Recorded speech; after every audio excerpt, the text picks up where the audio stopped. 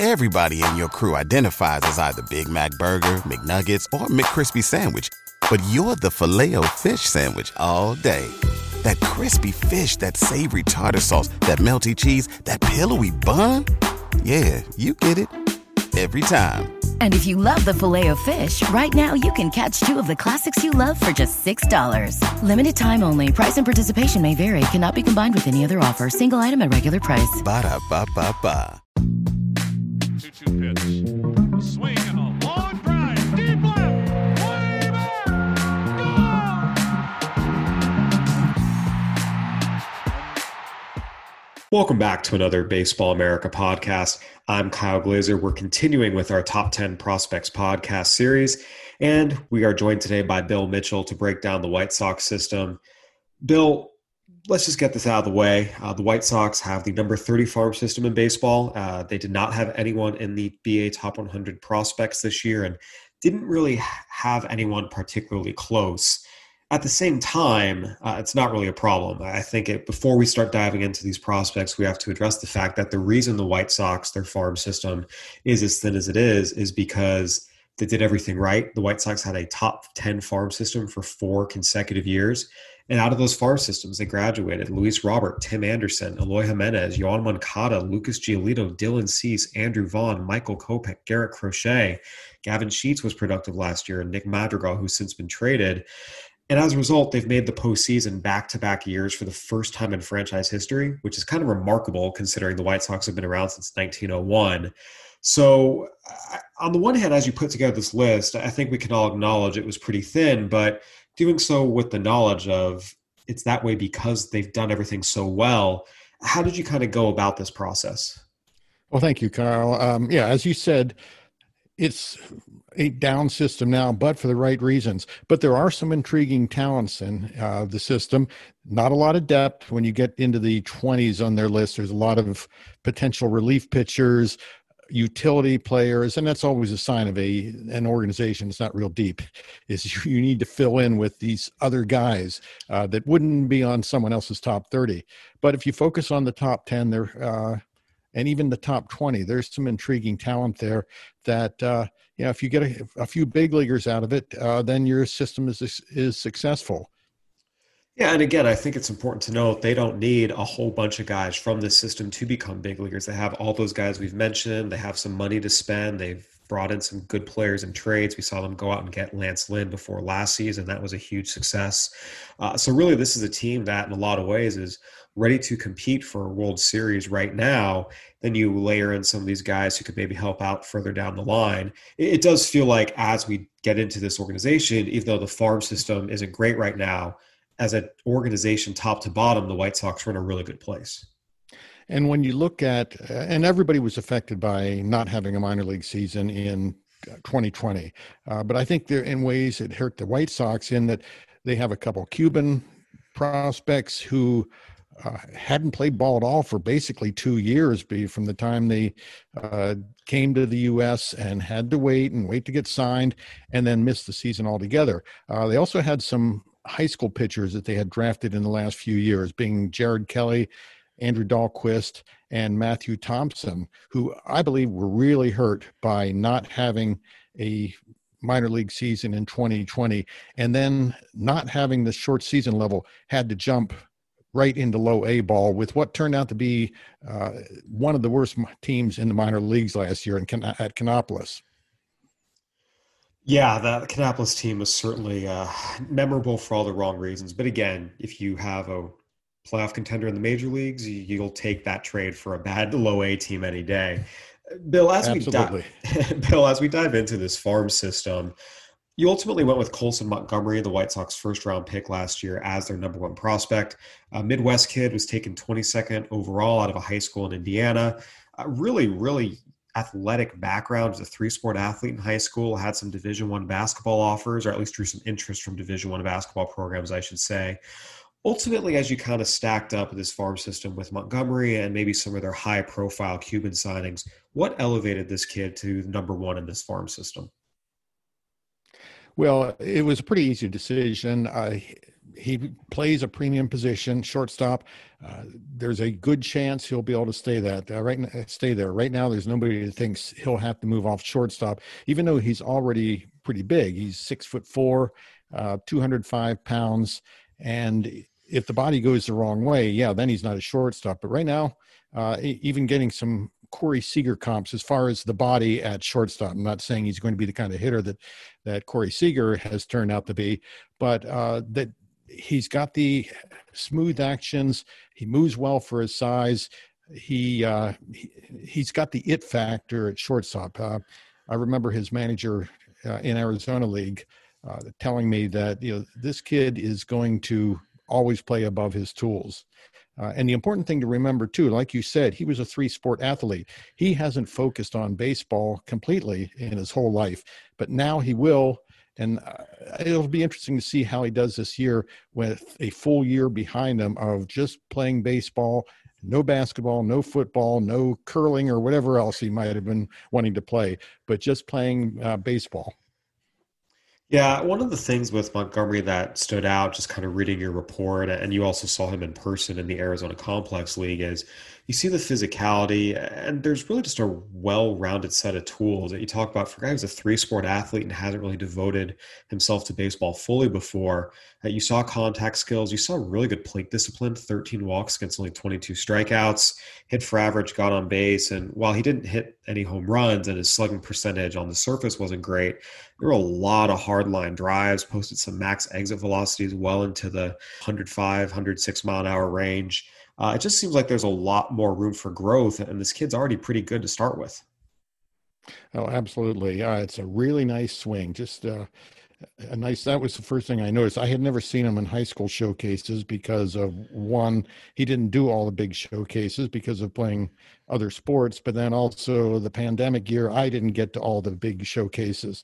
So when he showed up in rookie ball, that was the first I laid eyes on him. But first thing I thought, oh, that is a nice swing. He's got long levers, has a good batting eye. He will hit, and that power will develop. I haven't had anybody say they don't think. It's going to be at least above average power. One thing that is notable is he was pretty old for the draft. He's already going to be 20 years old here in the next couple of days. Was there any concern about that? Just how much older he was compared to his competition, both in high school and really even in the ACL? No, not really. And again, the fact that he maybe is a little behind other players because of having played other sports, that the age just didn't factor into it at all. You mentioned he was kind of your clear-cut number one prospect in this system. Right behind him were two very, very high-profile Cuban signees. Obviously, the White Sox have a tremendous history with Cuban ball players dating back to Minnie Minoso. Yoelqui Cespedes is famous as Yoenis Cespedes' half-brother, and he played for Cuba in the World Baseball Classic a few years ago. And Jorge Vera also has some baseball bloodlines. He's much less famous than Yoelqui Cespedes, just by virtue of who Cespedes' brother is. But these two Cubans are very, very talented players, got big bonuses, and a lot of people expect a lot of things from them. What were the initial reviews? Because both of them, as you mentioned, didn't really get a chance to play much. They made their pro debuts last year, or at least I should say their pro debuts with United States-based teams. What did people see, and what's the overall outlook for these two players? There's a lot of debate as to what is Cespedes' final, what's his actual projection. And I think we've got him ranked higher than other sources. Not that we need to compare it all the time, but I spoke to Josh Norris about it because Josh had done the midseason preview. And I says, I'm not sure. Do we want to keep Cespedes at number 2? And Josh felt we should because, one, he was playing for the first time in 2 years and a lot of rust.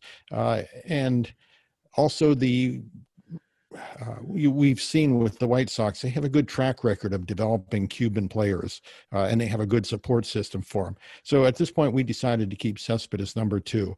What he turns into, I think we'll have a better look after he goes back to AA this year, probably gets to AAA. I just saw a tweet out there today that he says he's going to get to the big leagues and stay this year. We'll have to see if that happens, but I like the confidence at least.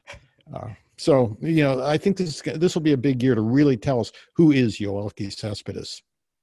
Yeah, it's interesting. You look at the performance considering, we see very, very often it takes a lot of Cuban players a year or two to adjust. I mean, it's just such a huge adjustment, both the level of play, but also culturally. It's not uncommon for a lot of these kids to struggle. And he actually went up and hit pretty well this year, getting up to double A. He's a very, very aggressive hitter, and you see that in the strikeout to walk numbers, but still hit for average, got on base, showed you some power.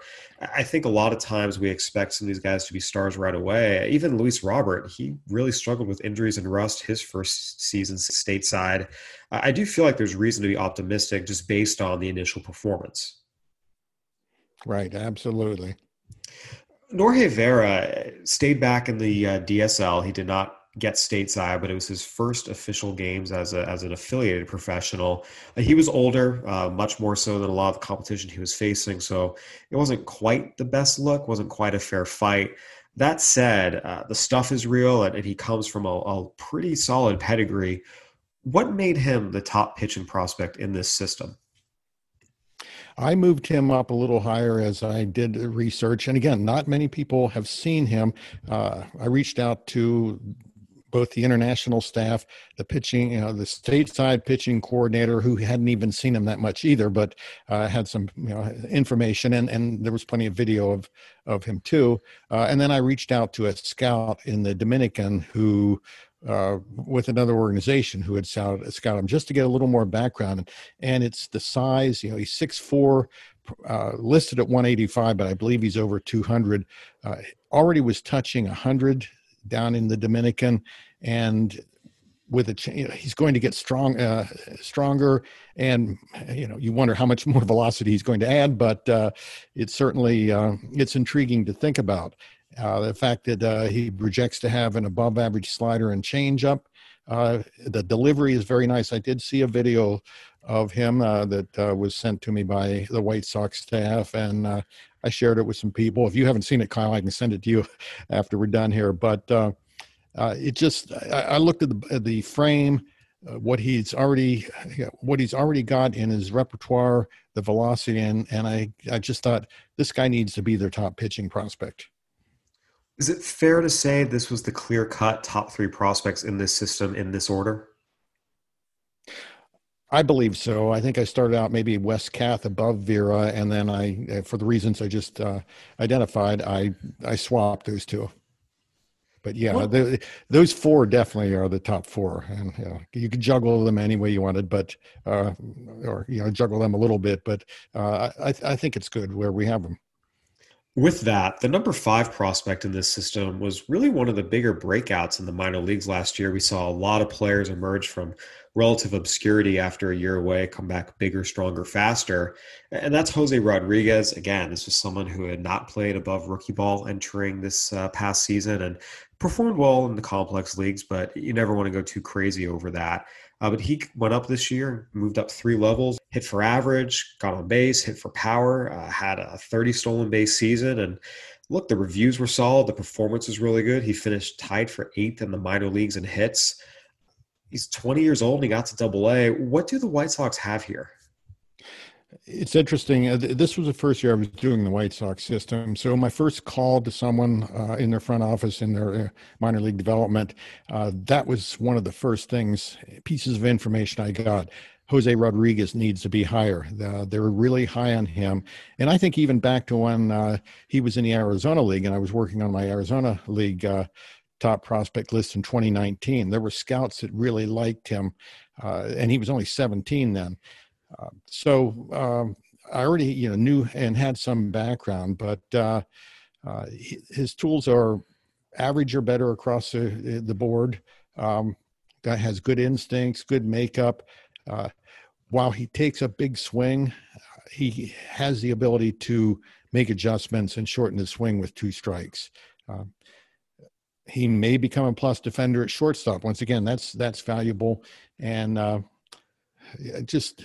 Maybe he's a utility infielder, capable of moving around the field, but they've got a good ball player there. Yeah, he's a very, very aggressive hitter. You mentioned takes big swings, certainly doesn't get cheated, but it does have a little bit of feel to cut down with 2 strikes. And I think we saw a guy who again, he's able to adjust the situation and adjust the level of competition he's at a young age. And just a really well-rounded player. Again, you talk about contact, speed, defense. There's a little bit of power there. Hit 14 homers last year, 27 doubles. So anytime you're talking about a farm system, taking a guy who was not really on the radar and now is a top 5 prospect, even if it is a weak system, it's certainly the kind of progress you want to see. All right, Bill. So this was the top 5 in the system. After them, there's an intriguing group of pitchers who were pretty high profile, but had very, very difficult first full seasons in pro ball. We're going to hit on them. First, we're going to take a quick break. We're driven by the search for better. But when it comes to hiring, the best way to search for a candidate isn't to search at all. Don't search, match with Indeed. If you need to hire, you need Indeed. Indeed is your matching and hiring platform with over 350 million global monthly visitors, according to Indeed data, and a matching engine that helps you find quality candidates fast. Ditch the busy work. Use Indeed for scheduling, screening, and messaging so you can connect with candidates faster. And Indeed doesn't just help you hire faster. 93% of employers agree Indeed delivers the highest quality matches compared to other job sites, according to a recent Indeed survey.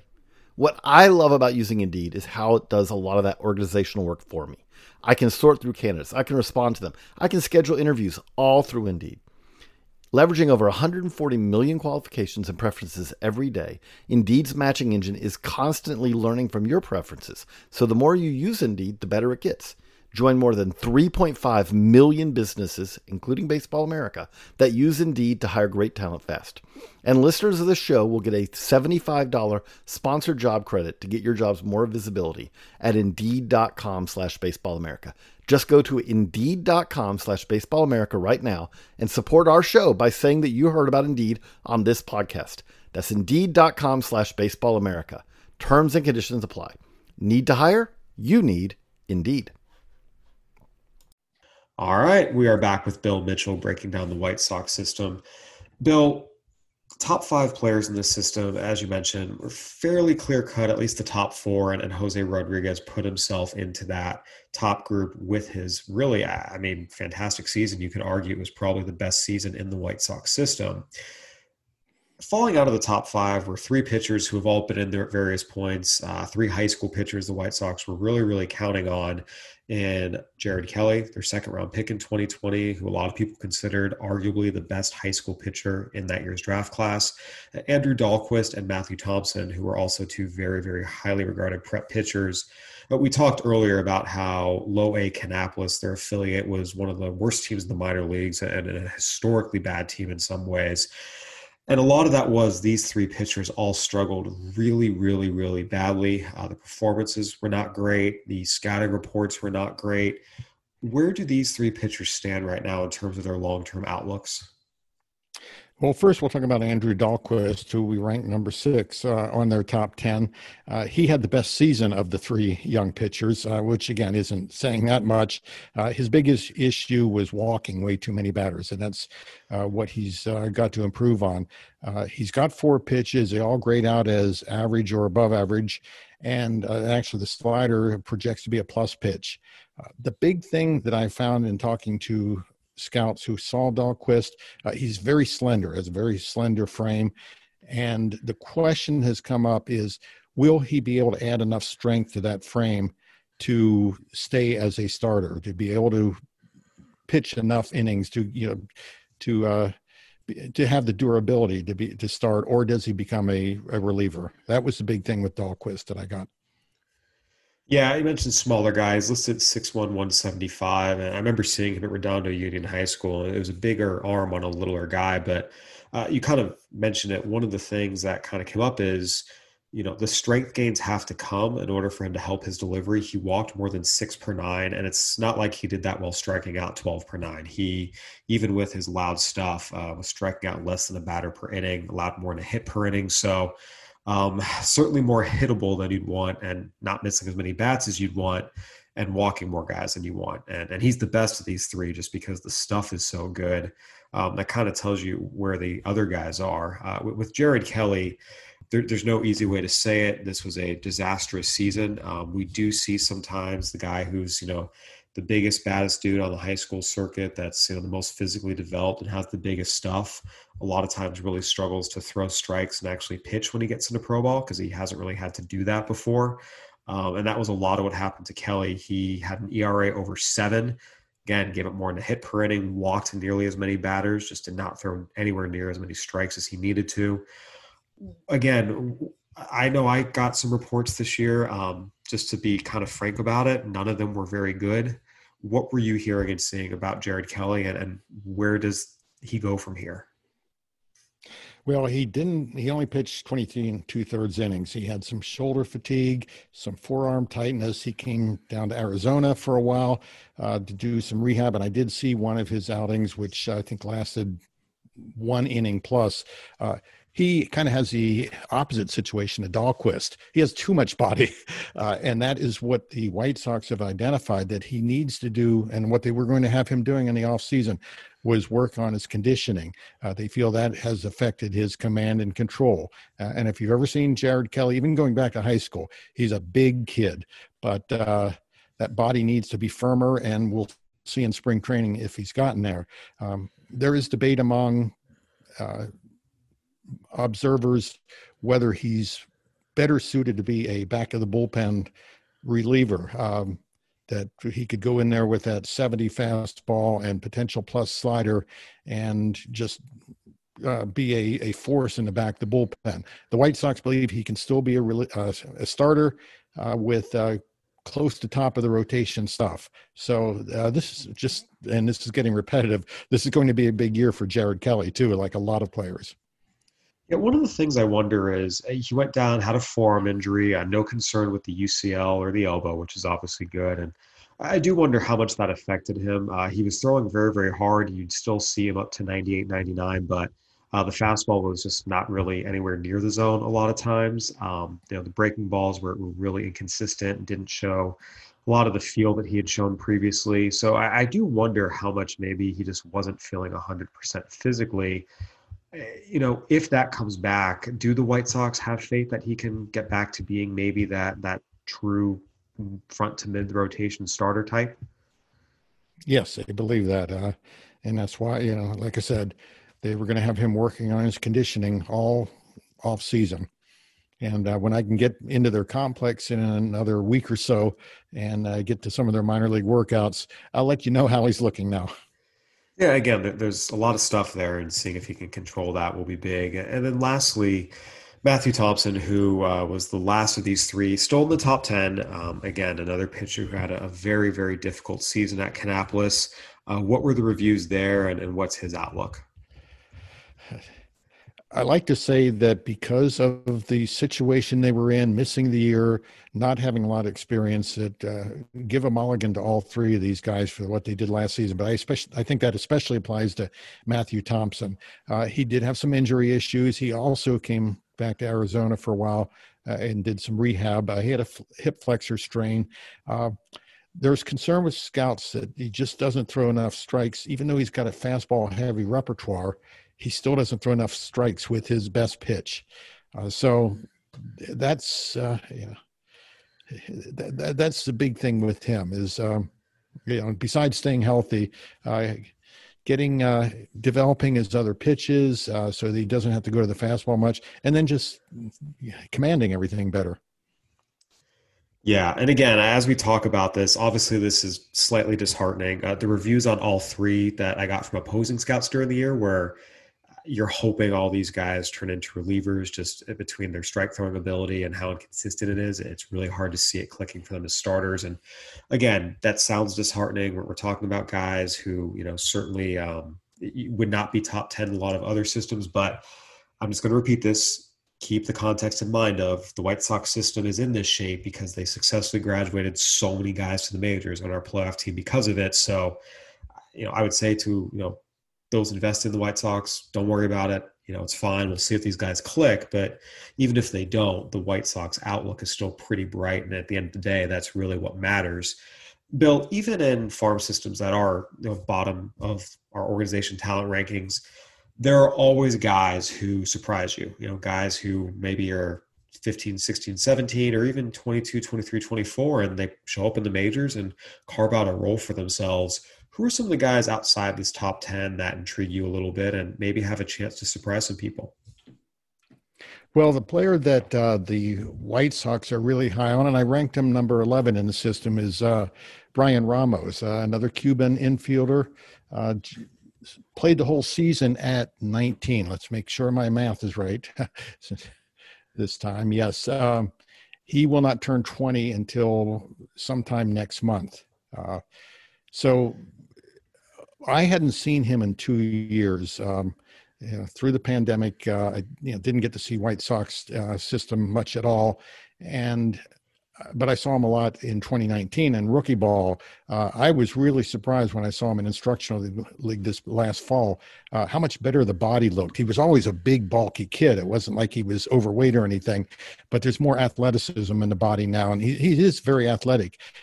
He got firmer, and the body got better balanced. He's got good bat speed, a good strong swing. He could be a breakout candidate this year, primarily a third baseman. They also had him playing some at second base and first base, and he did okay there. So that's he's an interesting one to watch out for. And again, we're talking about a Cuban hitter that they've had pretty good success in developing these guys. Yeah, you mentioned a little bit that power speed combo, 13 homers, 13 stolen bases, a lot of doubles, and certainly some good things. One of the things that has come up is in some ways he's a little bit of a similar boat as Jose Rodriguez, although obviously not as successful, but just, has tools, things to like, just very, very, very aggressive approach. And you have to see how that plays at higher levels. Rodriguez was able to make it work for him up to high A. We'll see what he's able to do at double A, and Ramos got a shot at high A. Realistically, Bill, once we talk about these guys here in this 6 to 11 range, do any of them profile it as players who will be regulars for the White Sox, whether it's a regular starter or a regular everyday player, or are we talking about more complementary pieces? Like what is, for example, Brian Ramos's likely outcome if it clicks? I think Ramos could be a starter. I don't. There's still a lot of development ahead. Like I said, he hasn't turned 20 yet, so he's got a lot of time. But I think you have a major league regular there with him. Yeah, it's a deep projection that keeps coming up that the tools are there and there are things to like. So we'll see how he's able to continue to develop. Anyone else in the system that we should be keeping an eye on, maybe a little bit further down? If we want to talk about somebody who is a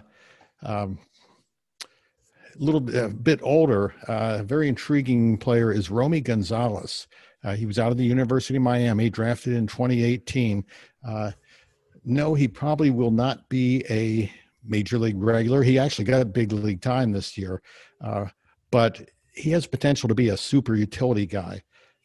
I think he started playing shortstop again. I think he had some shortstop experience before, perhaps in his college day, but he can play outfield. He can play every infield position. He's a smart ball player. The player I've heard him compared to is the Diamondbacks' Josh Rojas, who was a very late pick by Houston. Diamondbacks got him in the Zach Greinke trade, and he was a significant contributor in the big leagues this past year. Somebody who plays above their tools, plays a lot of positions. He is what he is, but I think that's what the White Sox could have with Romy Gonzalez. All right, Bill, any final thoughts as you wrap up here? Again, I know that people listening to this, especially if they're White Sox fans or invest in the White Sox, it might have sounded a little bit depressing, but again, it's fine. This has been a wild success in terms of a player development system and getting top talent to the majors, and now it's just time to backfill it. Keep in mind, again, 5 years ago, I started covering the Royals and Mariners systems. They were 29 and 30 at the time. And then we shuffled things around every so often. So instead of the Mariners, I wound up with the White Sox. So I had another top 30 organization. So it can happen in a 4 or 5 or even 3 year span that an organization can improve their system significantly. So that's my advice to White Sox fans. Don't give up hope yet. And again, there's no reason to give up hope. Just watch what's happening in the major leagues, and what happens below in the minors. Just let it take its course. Just enjoy what's in the majors, because this is what they've been building for and what they have now. Bill, thank you so much for joining us today. We appreciate your insight as always. Thank you for having me, Kyle. All right, everyone. That'll do it for another Baseball America Prospects podcast. Go ahead and give us a review on iTunes, Spotify, Stitcher, whatever platform you're listening on. We'd love to hear from you. For Bill Mitchell, I'm Kyle Glaser. Thanks for listening. Stay safe, everybody.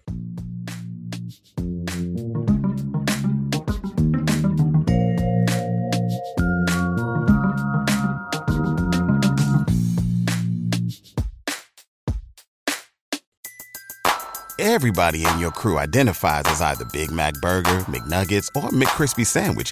But you're the Filet-O-Fish Sandwich all day. That crispy fish, that savory tartar sauce, that melty cheese, that pillowy bun. Yeah, you get it. Every time. And if you love the Filet-O-Fish, right now you can catch 2 of the classics you love for just $6. Limited time only. Price and participation may vary. Cannot be combined with any other offer. Single item at regular price. Ba-da-ba-ba-ba.